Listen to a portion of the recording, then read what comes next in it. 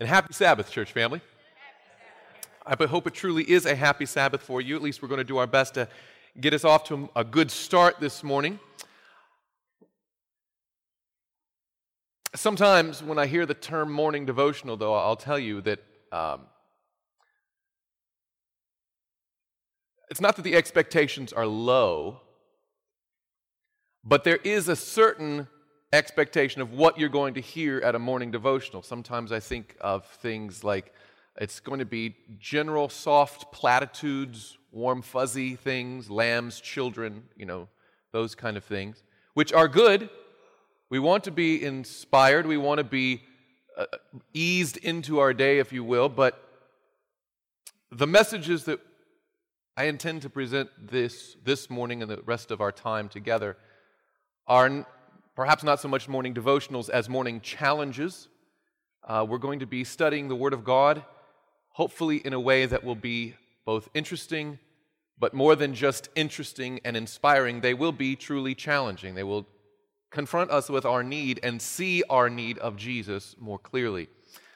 I like preaching series of sermons, each message having its own particular point while contributing to a larger overall framework of messages. And the morning devotionals here at Camp Meeting provide just such an opportunity. This week we'll spend some time studying the early church experience as recorded in the book of Acts. Our approach will be generally chronological, though not dogmatically so. The intent is to find lessons that can apply to our lives today, what I like to call first-generation lessons for last-generation believers. I truly, truly believe that Jesus is coming soon. I don't mean that in a hollow kind of cultural tradition, that's just what you say kind of way. I believe that in my lifetime and in the lifetime of many of the people in this room, we will see Jesus before we taste death. And if that is truly something we believe, it behooves us to be the people He wants us to be, to do the work He wants us to do, and hasten that soon coming that we all look forward to so well. So before we get started in any study of God's Word, I would ask that we begin with just a word of prayer. Dear Heavenly Father, I want to thank You this beautiful Sabbath morning for another day of life at all. Lord, You give Your sunshine to both the wicked and the righteous. You're very good, God. And Lord, even before redemption, we owe You this life, but Lord, You sent Your only Son to give us the hope of eternal life. And for that, we should be eternally grateful. So Lord, as we come into Your presence this morning, we expect great things, not for we ourselves are great, but You are great. And we trust that there is instruction from on high that You want to give us through Your word this morning. So Lord, I would ask right now that You would sharpen our minds to understand, and You would soften our hearts to receive, that we may become the people You want us to be and hasten Your soon coming. For we pray it in Jesus' name. Amen. This morning's study in the book of Acts, you would think, we're going to go to Acts 1 or Acts 2. We're not going to go to the book of Acts at all yet. We'll get there later in the message. But I want to begin our study in the book of Acts this morning, actually in the book of Luke. So if you take out your Bibles, I was going to say if you have your Bibles, but this is the early morning devotion crowd. You have your Bibles, amen? Luke chapter 10, I'm going to start with verse 25. Jesus often had encounters with people who would try to test Him, to try to paint Him into a corner, to make His life hard and confuse His mind. And here we see this such occasion. Luke chapter 10, we're going to start with verse 25. Scripture reads, "And behold, a certain lawyer stood up and did what? Tested Him. 'Teacher, what shall I do to inherit eternal life?'" Now, let's pause and understand. This is a lawyer, not as we understand. This is not esquire or attorney at law in a civil legislative kind of way. We're talking about a religious lawyer, someone who is a scholar in the law of God. He was a student of Scripture, and he was there purposefully to test Jesus Christ on the Scripture. Now, you understand, of course, that Jesus Christ was the author of Scripture, so maybe he didn't know who he was up against, but he was there to test him, and this was his question: "Teacher, what shall I do to inherit eternal life?" He said to him, "What is written in the law? What is your reading of it? What does it say and what do you understand it to mean?" So he turns the question back around on the lawyer questioner, and in verse 27, the lawyer gives the answer to his own question. Verse 27, "So he answered and said, 'You shall love the Lord your God with all your heart, with all your soul, with all your strength, and with all your mind, and your neighbor as yourself.'" Now, before proceeding any farther, we are probably familiar with that. Oh, what do I have to do to inherit eternal life? And we could rattle that off. Love the Lord your God, love your neighbor as yourself. But we likely know that construction from this man's answer. This man didn't have the New Testament yet. He was still part of it being written. He got his answer from the Old Testament. And what's fascinating, the answer that he gives, "You shall love the Lord your God and love your neighbor as yourself," is not a single passage in the Old Testament. That's a synthesis of different passages woven together to create a bigger principle. The first part comes from Deuteronomy chapter 6 and verse 5, where the scripture says, "You shall love the Lord your God with all your heart and with all your soul and with all your strength." But the second part comes from a more obscure passage. Go to the book of Leviticus, if you will. Leviticus chapter 19. Genesis, Exodus, Leviticus, chapter 19, and verse 18. This comes in the midst of a litany of policies that were to govern the people of God, the children of Israel. And in Leviticus 19, in verse 18, notice the passage. "You shall not take vengeance, nor bear any grudge against the children of your people, but you shall love your neighbor as yourself. I am the Lord." So he took the principle from Leviticus 19:18, wove it together with the policy of Deuteronomy chapter 6 and verse 5, and in there in Luke chapter 10, the lawyer synthesizes these together and says, this is what the law teaches is our duty. Love the Lord your God, and love your neighbor as yourself. He didn't have the scrolls with him. He knew it in his head. He was familiar with the scripture. He was, in fact, a lawyer, a scholar in the Word of God. So when Christ asked him that question, he was ready with an answer. So let's go back to Luke chapter 10. What is Christ's response to this man's answer? Verse 28, "And he said to him, 'You have answered how?'" Rightly. He didn't just say you've answered well, he said you gave the right answer. It's not just a good answer, it doesn't just pass, it's exactly right. In fact, one other way we can know that this is the right answer besides Jesus himself saying it is that this is the answer Jesus himself gave. When on another occasion he was tested, look at Matthew chapter 22. Matthew chapter 22, starting with verse 34. Jesus again is approached, tried to put in a corner.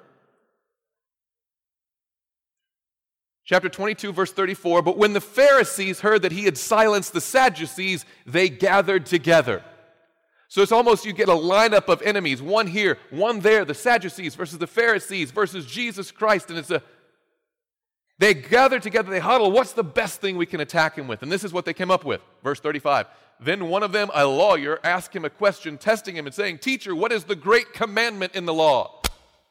And Jesus said to him, 'You shall love the Lord your God with all your heart, with all your soul, and with all your mind. This is the first and great commandment, and the second is like it. You shall love your neighbor as yourself.'" So when we go to Luke chapter 10, we see the lawyer's answer isn't just a good answer. It's not just the right answer. It is, in fact, Jesus' own answer to that question. He is familiar with the law of God. He's conversant at it. He knows exactly what he's talking about.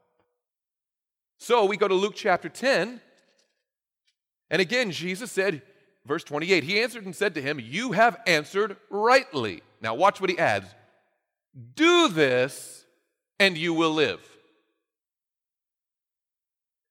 Now put into practice what you know from the Word of God, and you will live.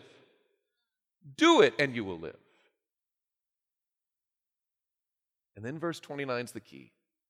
"But he," look at this next phrase, wanting to justify himself, said to Jesus, "And who is my neighbor?" Who is my neighbor? This man is brilliant. He has the scroll of scriptures in his mind. He has the principles understood clearly. He can articulate and go toe-to-toe with Jesus himself on the content and context of God's word. Yet when Christ simply says, "You're right, now go and do it," all of a sudden he gets really confused. As if to say, I would put it into practice if only I understood better what it was teaching. Who is my neighbor? If I could just figure that out, then I would be doing it. So Jesus tells what we know as the parable of the Good Samaritan. Now, the parable of the Good Samaritan is beautiful, it's wonderful, it's necessary. The Lord put it into his word for many of us who needed to hear it, but for this one individual, the one to whom he was speaking, it seems that it was an unnecessary parable. He already knew who his neighbor was. The Bible tells us why he asked the question. It wasn't for lack of information. It was a lack of application. So Jesus goes through the story and walks him through, and you know the story well. We can just recap it. You understand. But look at the end of the parable. Verse 36. It's almost like Jesus is telling a children's story to this scholar. After he walks through each of the characters, and it's so clear and obvious, he comes to verse 36. So, he asks, "Which of these three do you think was neighbor to him who fell among the thieves?"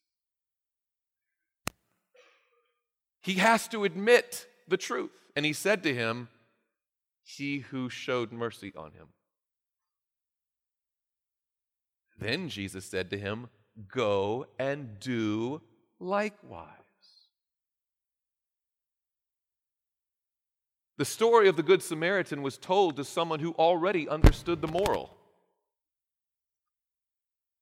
And sadly, that encounter with the lawyer in Luke chapter 10 was not the first time that Jesus encountered otherwise brilliant men, scholars in their own right, who, when it came to the practical applications of the teachings they even knew, they became somewhat dim-witted, slow-minded, unable to comprehend. I think of John chapter 3. Let's go there together. Matthew, Mark, Luke, then John chapter 3. You know this story well. Nicodemus, starting with verse 1. There was a man of the Pharisees named Nicodemus, a ruler of the Jews. This man came to Jesus by night and said to him, "Rabbi, what's that next word? No. We know that you are a teacher come from God. For no one can do these signs that you do unless God is with him." So he had been, just like others, he had been conferring with his other Pharisee friends, and he had come by night. He was trying to separate Jesus and really get in there and, who knows, maybe talk philosophy or politics or other things. But notice where Jesus goes with it right away. Verse 3, Jesus answered and said to him, "Most assuredly I say to you, unless one is born again, he cannot see the kingdom of God." Must have knocked him on his heels a little bit. I thought we were going to intrigue and history and philosophy and politics, and you go right to the spiritual heart.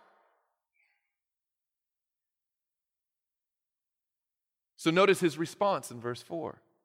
Nicodemus said to him, "How can a man be born when he's old? Can he enter a second time into his mother's womb and be born?" I have to say, I don't understand. Jesus calmly and patiently answers this rather silly objection. You think there's any way that he thought Jesus was talking about a physical transformation where you shrink back down to embryonic size, go back through the process, then come back out again? Of course not. Of course not. Let's read verses 5 through 8. Jesus answered, "Most assuredly I say to you, unless one is born of water and the Spirit, he cannot enter the kingdom of God. That which is born of the flesh is flesh, and that which is born of the Spirit is spirit." I'm talking about fleshly birth like you. I'm talking about spiritual birth, and you know this. Do not marvel that I say to you, you must be born again. The wind blows where it wishes, and you hear the sound of it, cannot tell where it comes from or where it goes. So is everyone who is born of the Spirit. But he still, Nicodemus, refuses to face the real issue that Christ is trying to address. He kept up this charade of miscomprehension. Look at verse 9. Nicodemus answered and said to him, how can these things be? And look at Jesus in verse 10. Jesus answered and said to him, are you the teacher of Israel and do not know these things? Is it possible you can be a Pharisee, member of the Sanhedrin, a scholar, a lawyer, quoting chapter and verse, and yet not understand the most basic principles and application of those truths in your life? How is it that otherwise brilliant individuals can miss such basic spiritual concepts? Well, if we just keep reading in John chapter 3, Jesus explains this paradox, this anomaly. Brilliant people who just don't get it. Let's go down to verse 19. Jesus explained, and this is the condemnation, that the light has come into the world, and here it is, and men loved darkness rather than light because their deeds were evil. Is it possible there can be truth sitting right there and you can look right at it, but you don't let it hit your heart because you don't like what it would do to you and your life? Light has come into darkness, and men love darkness rather than light because their deeds were evil. Verse 20, for everyone practicing evil hates the light and does not come to the light, lest his deeds should be exposed. That's the condemnation, Jesus says. That's the problem. You know, spiritually speaking, that old adage is true. Sunlight is the best disinfectant. Men's deeds were evil, and they didn't want them exposed to the light of truth. Much of the confusion, let's make an application now, much of the confusion people have about spiritual truth isn't because the truth is hard to understand. It's because the truth is hard to apply.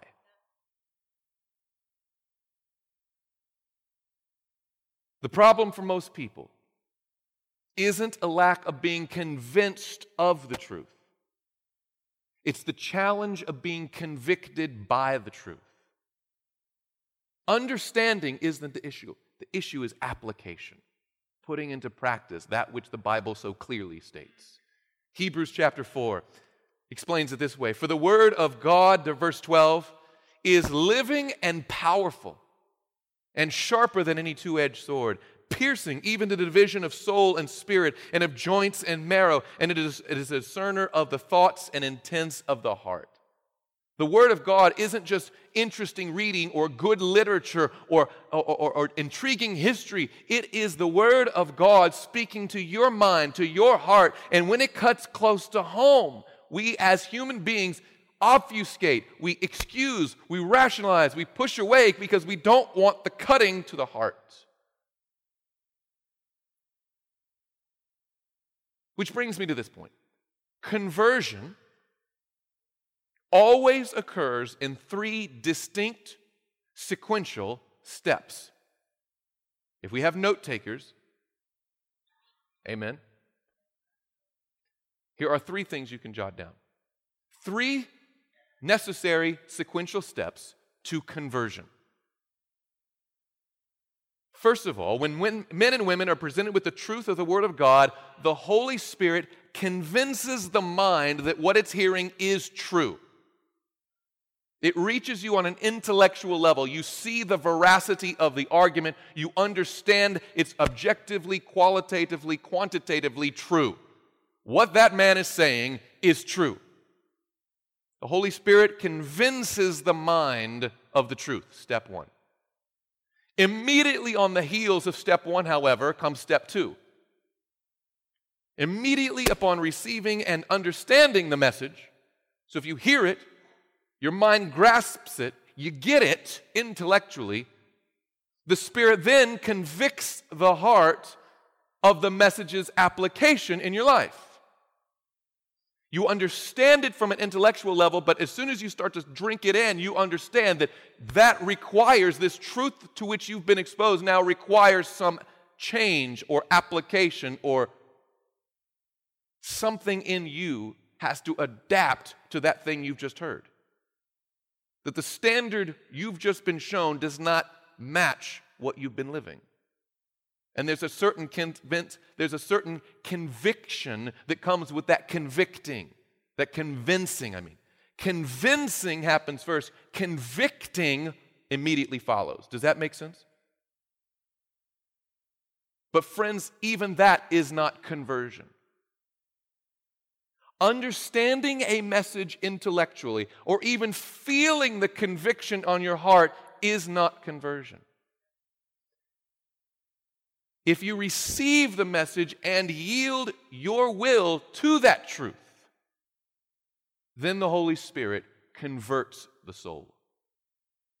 Convince, convict, and by God's grace, convert. It's a 3-step process everyone has to go through. You have to understand the truth first. Feel the weight of it in your own heart, and then do something about it in your own life. When the truth of God's word is presented, the Holy Spirit works to convince the mind, to convict the heart, and by God's grace to convert the soul. Now you could say, well, how does any of this have to do with the book of Acts? We're coming there. Let's go to Acts chapter 2. The title of our message this morning, by the way, is found in Acts chapter 2, and it's actually found 2 places in the entire Bible, and the title is Cut to the Heart.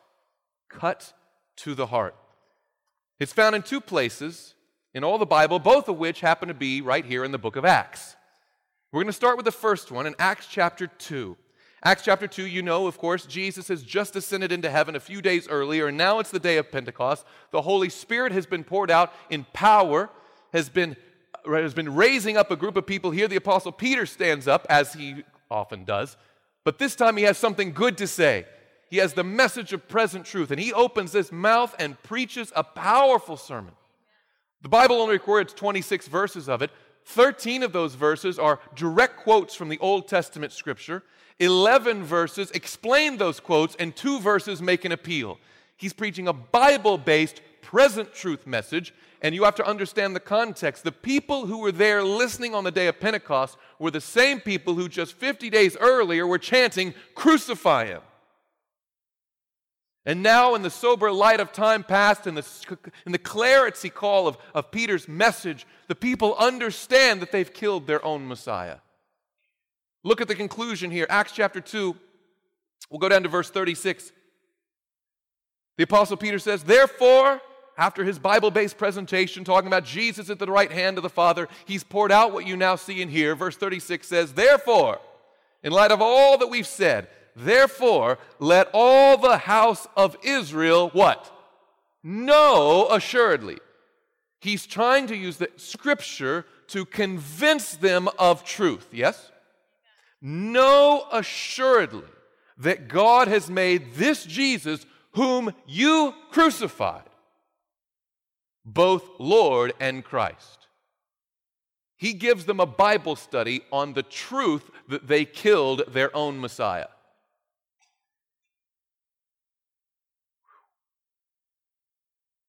Now look at verse 37. They understood the message. "Now when they heard this, they were," what's our phrase? "Cut to the heart." King James, pricked in the heart, stabbed, poked, cut to the heart. They were cut to the heart. Notice they've gone from convincing, they understand is the truth, now convicting by the truth. When they heard this, they were cut to the heart and said to Peter and the rest of the apostles, "Men and brethren, what shall we do?" They're looking for a response. They understand the message. They're convicted that they're in trouble and they need help. What shall we do? Praise the Lord, Peter didn't say something like, "Oh, something to do. Oh, there's nothing you can do. You're lost. I just wanted you to know."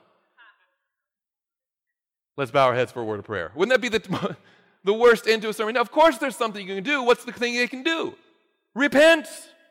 Look at verse 38. Then Peter said to them, repent and let every one of you be baptized in the name of Jesus Christ for the remission of sins, and you shall receive the gift of the Holy Spirit.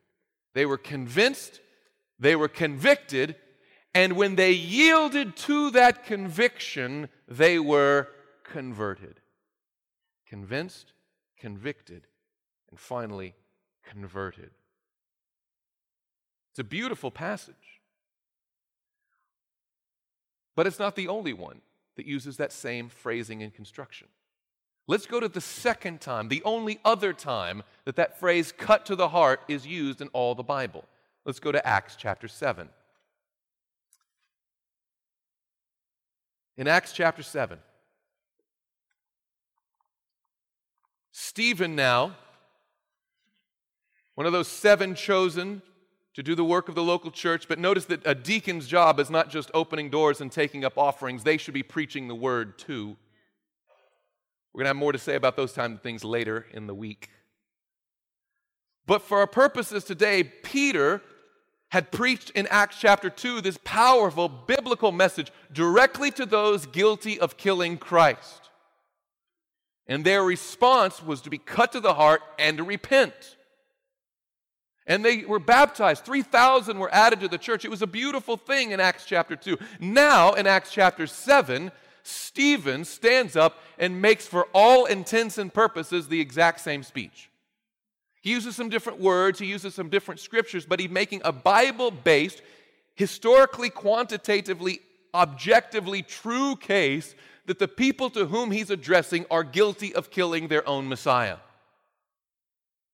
He stands up and makes this case, this time not just to the people who are attending the feast, but to the leaders of the church, the Sanhedrin, the ones who had condemned him in that mock trial, now are hearing the voice of Jesus through his messenger Stephen.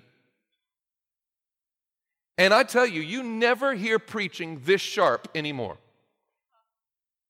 I mean, it's a beautiful history he gives. And they, by the way, they both talk about the heavenly sanctuary in Acts chapter 2 and Acts chapter 7. That's where Christ has gone to minister. And he goes in look at verse 48. We'll give you an example of this. However, he says, the Most High does not dwell in temples made with hands, as the prophet says. Heaven is my throne, and earth is my footstool. What house will you build for me, says the Lord? Or what is the place of my rest? Has my hand not made all these things? So they're preaching the gospel, following the life of Jesus now all the way into the courts of heaven, all the way to the heavenly sanctuary, and he's preaching a powerful message, but something must have occurred. I don't know if they rolled their eyes, I don't know if they turned their heads, I don't know if they said something else, but notice there's a sharp contrast. Up until this point, it's been a very logical, very calm, very lucid a presentation of gospel truth. But something changes, and he decides to cut straight away to the appeal. Look at verse 51. You stiff-necked and uncircumcised in hearts and ears. You always resist the Holy Spirit, as your fathers did. Which of the prophets did your fathers not persecute? And they killed those who foretold the coming of the just one, of whom you now have become the betrayers and murderers. Notice he gives a Bible-based presentation, solid history, and then says, you killed Christ. Now, verse 54. When they heard these things, pause right there. Did they hear what he was saying? Did they understand the message he was presenting? Absolutely. They were familiar with the scripture. They were well versed in the history. They knew exactly what he was talking about. When they heard these things, they were cut to the heart.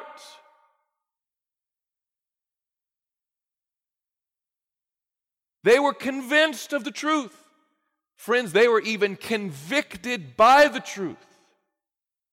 Just like those believers in Acts chapter 2, they also were cut to the heart.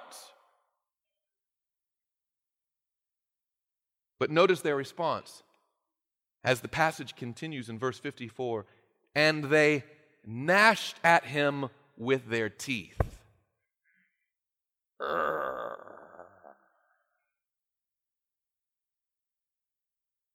Pause right here. Did they respond to the convicting power of the Holy Spirit? Yes, they did. It simply wasn't an acceptance of the message and yielding their will. It was a hardening of the heart and a rejection of the truth. But friends, they were convicted. They were convinced it was true. They were convicted in the heart, yet they were not converted. So what makes the difference between the two? It's a matter of decision. Friends, the Holy Spirit's going to do His work of convincing the mind. God's Word is true, and you're going to listen to seminars and presentations and sermons this week that are going to demonstrate beyond a shadow of a doubt that God's Word is true and His message is right for you today. You're going to be convinced, I guarantee it. I'm also equally assured that the same Holy Spirit who inspired those words on paper is going to apply those words to your heart, and you're going to be convicted by something you hear this week. You're going to be convicted that there's a change that needs to be made, that you're in the wrong, that something has to be adopted, something has to change. The question then is, what will you do with it? Will you be converted? Well, that's on you. The Holy Spirit's going to do all the work He can, but He will not make decisions for you. He'll woo, He'll lead, He'll convince, He'll convict. But He cannot convert without your approval, without your cooperation. When they heard these things, they were cut to the heart, and they gnashed at Him with their teeth. But I love Stephen. He wasn't done yet. You know, you would think that would be your cue to be like, I guess no one's listening, I'll go home. When people started hardening their heart, He's like, this is my time to step it up. Verse 55, but he, being full of the Holy Spirit, gazed into heaven and saw the glory of God and Jesus standing at the right hand of God. And said, look. You're reminded, when I hear that look and Jesus is up in the heavens, I'm reminded of that experience of Moses and the children of Israel in the wilderness, where all they had to do was look at the bronze serpent and live. So He appeals to them. With all the language He can muster, with all the emphasis He can pull out, He says, look, I see the heavens open and the Son of Man standing at the right hand of God. That Jesus you killed is right there. Just look.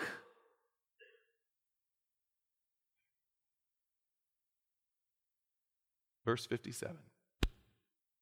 Then they cried out with a loud voice, stopped their ears, and ran at Him with one accord. You get the picture? They're literally trying to physically keep the truth out of their hearts. La la la la la la, I can't hear you. La, no, no, no, no, no, no, no. By the way, these are scholars. These are leaders, administrators. Their only recourse is to go back to a third grade or a 3-year-old even level and just hold it. I can't hear you. No, no, no, no. Maybe if I close my eyes, you can't see me. Blah, blah, blah, blah, blah. That's all they've got in response to the cutting truth of God's Word. And ran at Him with one accord. A little side note here, by the way.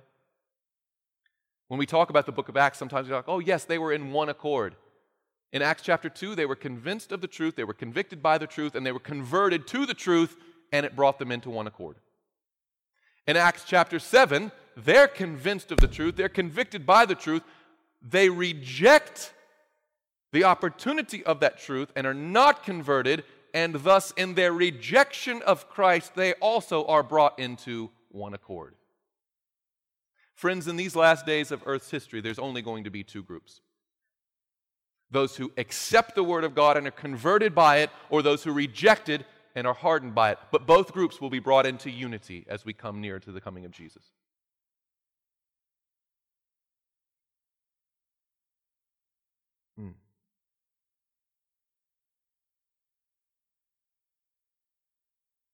By the way, that willful ignorance, that stopping of the ears, the screaming at the top of your lungs, the doing everything you can to silence the messenger so the message doesn't come in, is one of the marked signs of the last days. This kind of willful ignorance of present truth, exemplified by those Jewish leaders who stoned Stephen, will be a marked sign that Jesus is coming soon. Let me give you some examples. 2 Peter chapter 3, if you would. Keep going to the right in your New Testament there. 2 Peter chapter 3, starting with verse 3. Here the Apostle Peter is speaking of end-time events. And notice what he says, knowing this first, that scoffers will come when? In the last days. Now, scoffers do what? Scoff. What is scoffing? Give me some synonyms for scoffing. Mocking, taunting, jeering, jesting, joking, laughing, making fun of, deriding, knocking down, tearing apart. They're going to taunt and tease the people of God for their faithfulness. Scoffers will come in the last days. And notice this, walking according to their own lusts, right? Doing what they want to do. And saying, where is the promise of his coming? For since the fathers fell asleep, all things continue as they were from the beginning of creation. But notice verse 5, for this they willfully forget. Now, I'm not particularly old yet, but I've started forgetting on occasion certain things. But I cannot think of a time when I've willfully forgotten something. I don't know that I could. If I were trying to forget something, that would make me remember it all the more. If I told you, forget about the pink elephant, now you can't stop thinking about pink elephants, right? But they're trying to obfuscate, to push away, to get away from this piercing truth. Willfully forget. And what are they trying to forget? Notice what the scripture says. That by the word of God the heavens were of old. They're trying to forget creation. And the earth standing out of water and in the water, by which the world that then existed perished, being flooded with water. They're trying to forget the creation. They're trying to forget the flood. That God is a God of mercy, but also of justice and judgment, and he will take care and make things right. But, verse 7 says, the heavens and the earth, which are now preserved by the same word, are reserved for fire until the day of judgment and perdition of ungodly men. They forget their history. They don't want to recall that they're serving a God who someday will come, and there will be a day of judgment and reckoning. They willfully forget. They don't want to be accountable, so they push it out of their minds. 2 Timothy, let's see what the Apostle Paul says about this. 2 Timothy, there in the T section of the New Testament. 2 Timothy chapter 4, starting with verse 1. Here the apostle is speaking to his protege, and he says, I charge you, therefore, before God and the Lord Jesus Christ, who will judge the living and the dead at his appearing and his kingdom, preach the what? Word. Preach the word. Be ready in season and out of season. Convince, rebuke, exhort with all long suffering and teaching. For, and this is why he put a premium on the word of God. Don't preach your opinions. Don't preach what's popular necessarily, but preach the word. Why? Verse 3, for the time will come. He does not say the time might come, or it could happen that. He says the time will come when men will not endure sound doctrine. What does endure mean? To tolerate, to put up with. They have to go through something. They don't want to sit through a long, boring lecture of Bible truth, especially if it's going to lead to conviction that I got to make a change. They don't want that. The time will come when they will not endure sound doctrine. But notice this, but according to their own desires. This all goes back to John chapter 3. This is the condemnation. Light has come into the world, but men love darkness rather than light because their deeds were evil. The people in the last days don't have less of a comprehension of God's word. They have a clearer comprehension. They just don't like where it leads. They don't like that it cuts across their favorite hobbies and pastimes and indulgences. They don't like that. So what do they do instead? Verse 3 again, for the time will come when they will not endure sound doctrine, but according to their own desires, because they have itching ears, they will heap up for themselves teachers. Please note, these people will not leave the church. They'll just leave your church. He's telling this to Timothy here. He's saying they're going to go be taught. Everybody loves to be taught. They just don't want to hear what you're teaching. Because yours comes directly from the Word. Yours is convincing. Yours is convicting. Yours leads to conversion. They don't want to be converted. They want to be placated. They want to be petted. They want to be doted upon. They're not going to like you. They're not going to like the messenger because they don't like the message you bring. They will heap up for themselves teachers. And verse 4, and they will turn their ears away from the truth. Clearly, the reason they're turning away is because it is the truth. They know it's the truth. They're convinced of it. They're convicted by it, and they don't like it. So they turn their ears away from the truth and be turned aside to fables. I do not ever want to disagree with Elder Gallimore. Let me be clear about that. But in his last message, he said, does anyone like to be deceived? I think there's plenty of people who like to be deceived. Deception is comfortable. It feels nice, like an old easy chair. That's the comfort I like. It doesn't challenge you to have better posture or to stand straight or to go forward, to do anything like that. And people will choose deception over the truth because their deeds are evil. That's what he says in verse 5 then. But you be watchful in all things. Endure afflictions. Do the work of an evangelist. Fulfill your ministry. Let's go to one more. Still there in 2 Timothy. Let's go back to chapter 3. Verse 1. Again, notice the emphasis on end-time living here. But know this. Friends, if the Bible says to know this, what should we do? Know it. Whatever it is, know it. Know this, that in the last days, perilous times will come. Now, oftentimes we talk about end-time events and signs of Christ's coming. We talk about issues in the natural world. We think of like tsunamis and earthquakes, or maybe political world, like wars and rumors of war, or the economy and all the world integrating and all wandering after the beast, all of which is true. Friends, I believe the signs of Christ's coming are all around us, and soon and very soon we will see Jesus come again. But in this particular passage, he's not talking about earthquakes, he's not talking about war, and he's not talking about disease. He's talking about the moral condition, the spiritual condition of the world in those last days. Notice again, chapter 3, verse 1, but know this, that in the last days perilous times will come. For men will be lovers of, what's the first thing they're going to love? Themselves, their own desires, do what they want to do. They like them more than they like the them Jesus wants them to be. They like the them they are. Lovers of themselves. Lovers of money, boasters, proud, blasphemers, disobedient to parents, unthankful, unholy, unloving, unforgiving, slanderers, without self-control, brutal, despisers of good, traitors, headstrong, haughty, lovers of pleasure rather than lovers of God. And here's the scariest part of all, verse 5. Having a form of what? Godliness. They might even come to camp meeting. Now, that's not to imply they would be the ones coming to morning devotional at camp meeting, but you understand what I'm saying. They're going through the motions. The Pharisees, the Sadducees, the lawyers, the Sanhedrin, they all look like religious people. They knew the Word of God. And these people have a form of godliness in these last days. But what's missing? But denying its what? Power. It's all theory. And it hasn't ever come home. And from such people turn away. He goes on to explain how their lives are governed.